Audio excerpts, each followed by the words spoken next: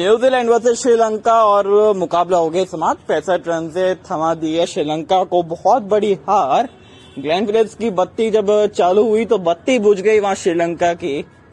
अब थोड़ी सी क्वालिफाई करने पे भी पड़ गए लाले मेरे यार।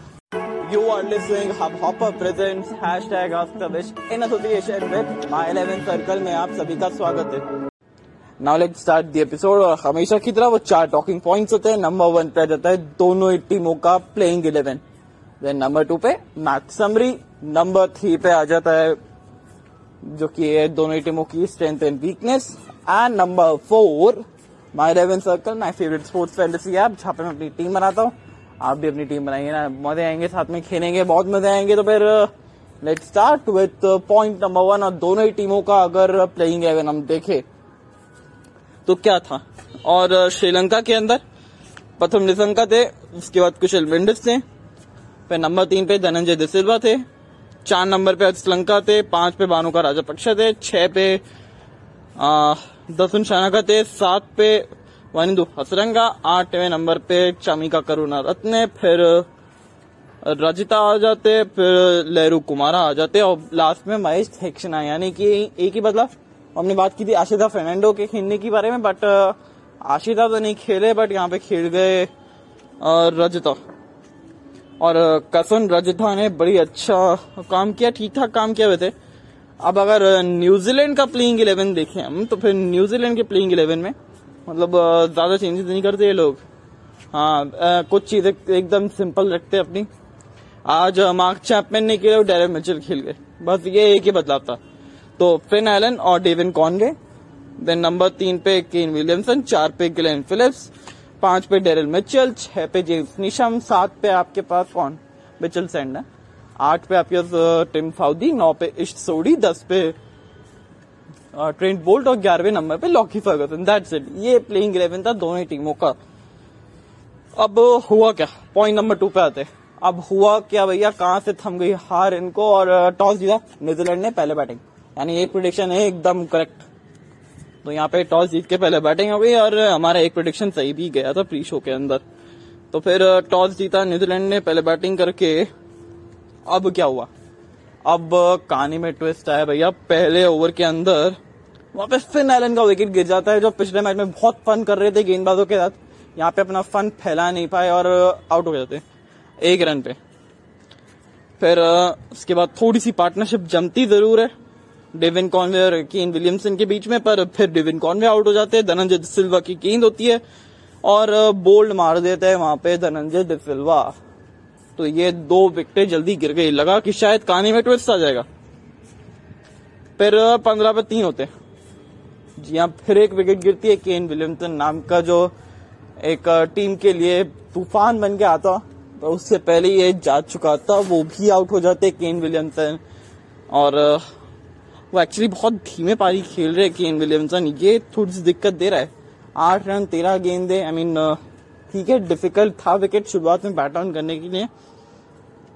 तो ऐसे करते करते फिर 3 विकेटें खो देती है पावर प्ले के अंदर ही। अब बल्लेबाजी करने होते ग्लेन फिलिप्स, जहाँ पे बत्ती बुझा दी भैया। और जब अपनी बत्ती चलाई तो सामने वाले कुछ नहीं कर पाए मेरे यार, एकदम वो बत्ती बुझ गई श्रीलंका की भी। ग्लेन फिलिप्स जबरदस्त शतक, और क्या शतक लगाया, एक अपनी बैटिंग की क्लास दिखाई है, क्योंकि वर्ल्ड क्लास स्पिनर से श्रीलंका के पास वनिंदु हसरंगा, महेश थेक्षणा और उनके पीछे नहीं भागे पीछे क्या आखिरी ओवर में। हालांकि महेश थेक्षणा थोड़े महंगे साबित भी हुए, दैट्स अ डिफरेंट मैटर। तो ये हुआ। उसके बाद डेरिल मिचेल एक तरह से अच्छी पारी खेल रहे थे, पर फिर वो वनिंदु हसरंगा की गेंद पे आउट हो गए थे। जिमी नीशम आए, जिमी नीशम गए, बट एक छोर से खड़े रहे, डटे रहे, लड़ते रहे ग्लेन फिलिप्स, और पारी को ले गए 167 पे 7। आई मीन 2 प्रोडिक्शन सही हो गए। हमने कहा था 160 से 180 के बीच में बनेंगे।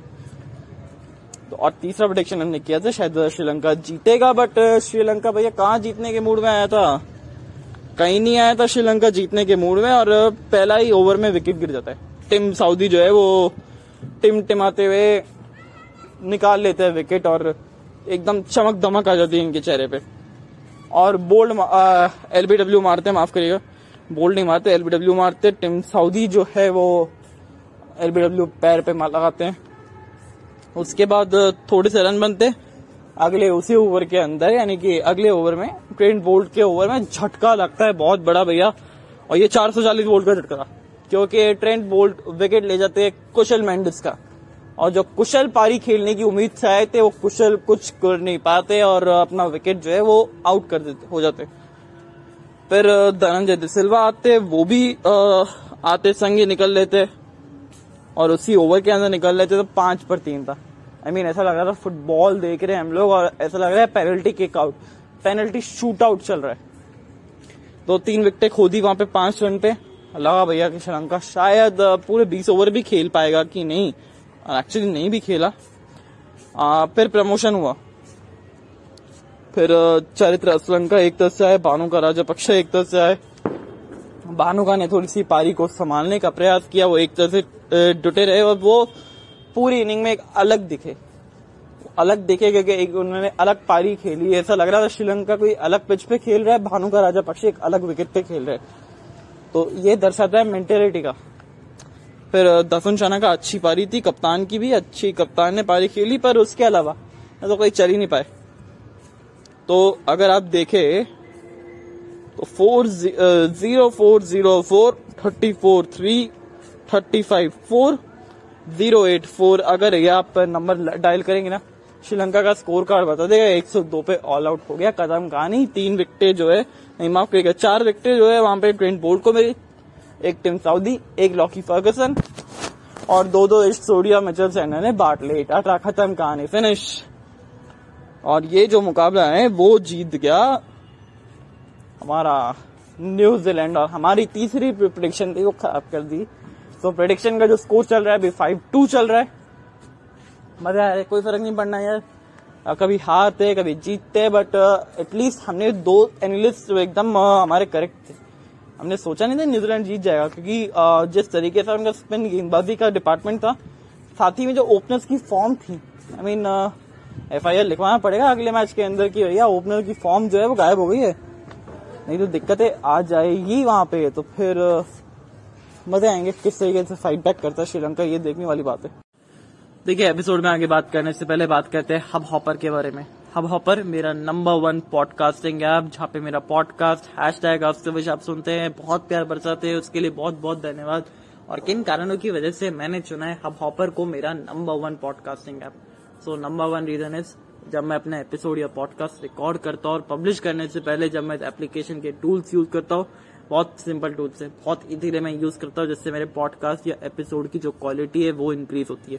देन नंबर 2, जब मैं अपना एपिसोड या पॉडकास्ट रिकॉर्ड करके पब्लिश करता हूँ तो ये वाइड वैरायटी ऑफ ऑप्शन देता है जहाँ पे मेरा पॉडकास्ट या एपिसोड जो है वो पब्लिश होता है। Like Gaana application, Spotify, Amazon prime music, Jio Saavn, Google podcast etcetera. बहुत लंबी लिस्ट है यार, जिससे मेरे एपिसोड या पॉडकास्ट की जो रीच है वो बहुत ज्यादा बेहतर होती है।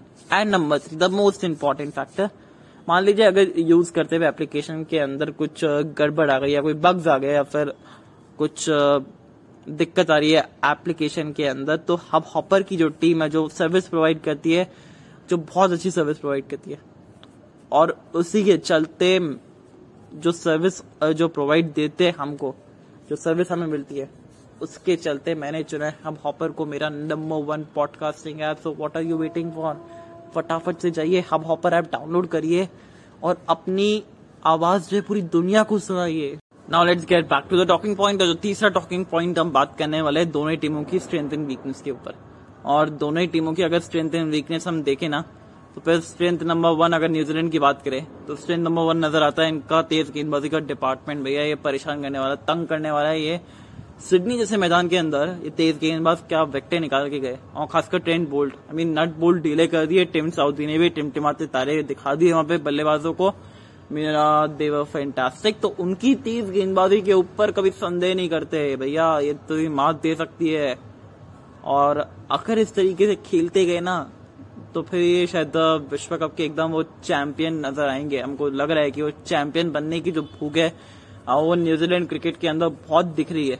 ये विश्व कप के अंदर वो जिस तरीके से जीत रहे हैं आई मीन क्वालिफाई तो वो कर चुके हैं ऑलरेडी। अगर वो दो बाकी जो मुकाबले अगर धुल भी जाते हैं या फिर हार भी जाते हैं, की फर्क पैंदा है इनको? कोई फर्क नहीं पैंदा है।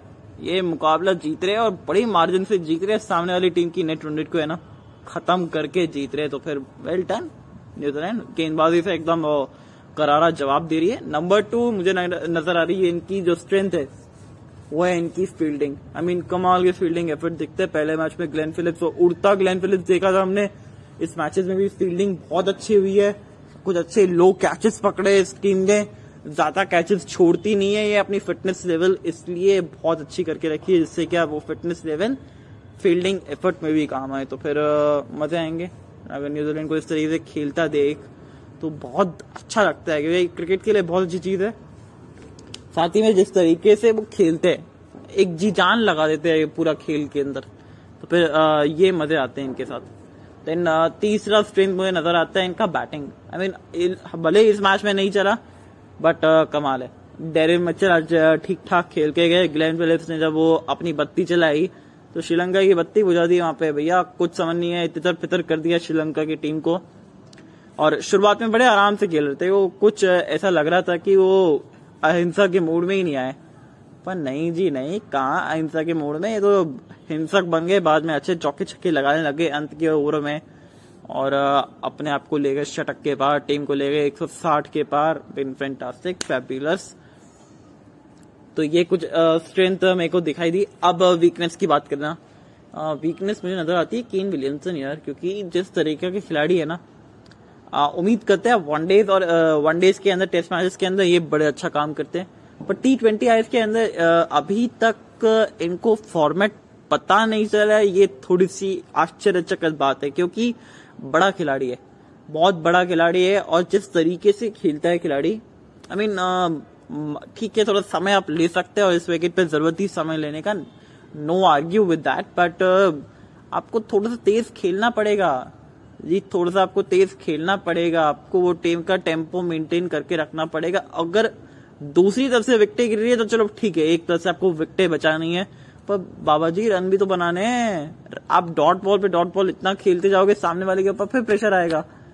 तो वो तो अपना क्रिकेटिंग खेल रहा है, क्रिकेटिंग अटैकिंग क्रिकेट खेल रहा है, बट और ज्यादा अतिरिक्त गति बढ़ाने के चक्कर में वो भी अपना विकेट दे सकता है। थोड़ा सा केन विलियमसन को माइंडसेट अपना चेंज करना पड़ेगा कि मैं मार सकता हूँ, और वो करके दिखाया उन्होंने। हम बार बार एग्जांपल दे रहे हैं, आईपीएल के अंदर कई बार वो ऐसे मैचेस इन्होंने खेले हैं जो अच्छी स्ट्राइक रेट के साथ जिताए। वो अगर लास्ट ईयर का वर्ल्ड T20 याद आता है फाइनल, उसमें भी बहुत बेहतरीन पारी खेली थी। कर सकते हैं, इनको बस अपने मेंटेलिटी चेंज करनी है कि मैं कर सकता हूँ, और फिर देखिए किस तरीके से वो करके दिखाते काम। आई मीन फिर तो इनका लाजवाब ही नहीं है, कोई जवाब ही नहीं रहता फिर तो ये एक्चुअली वीकनेस में नजर आती है इस टीम की।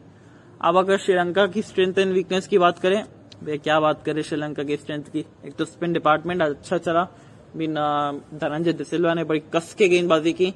साथ में आप देखेंगे वहां पे गेंदबाजी तो अच्छी की है। वनिंदु हसरंगा ने भी 4 ओवर के अंदर ज्यादा रन नहीं दिए, 22 रन दिए। फिर रजिता ने भी बड़ी अच्छी गेंदबाजी की, 4 ओवर 23 रन 2 विकेटें। चमिका करुणारत्ने इस बार भी महंगे साबित हुए, लेरू कुमारा इस बार महंगे साबित हुए।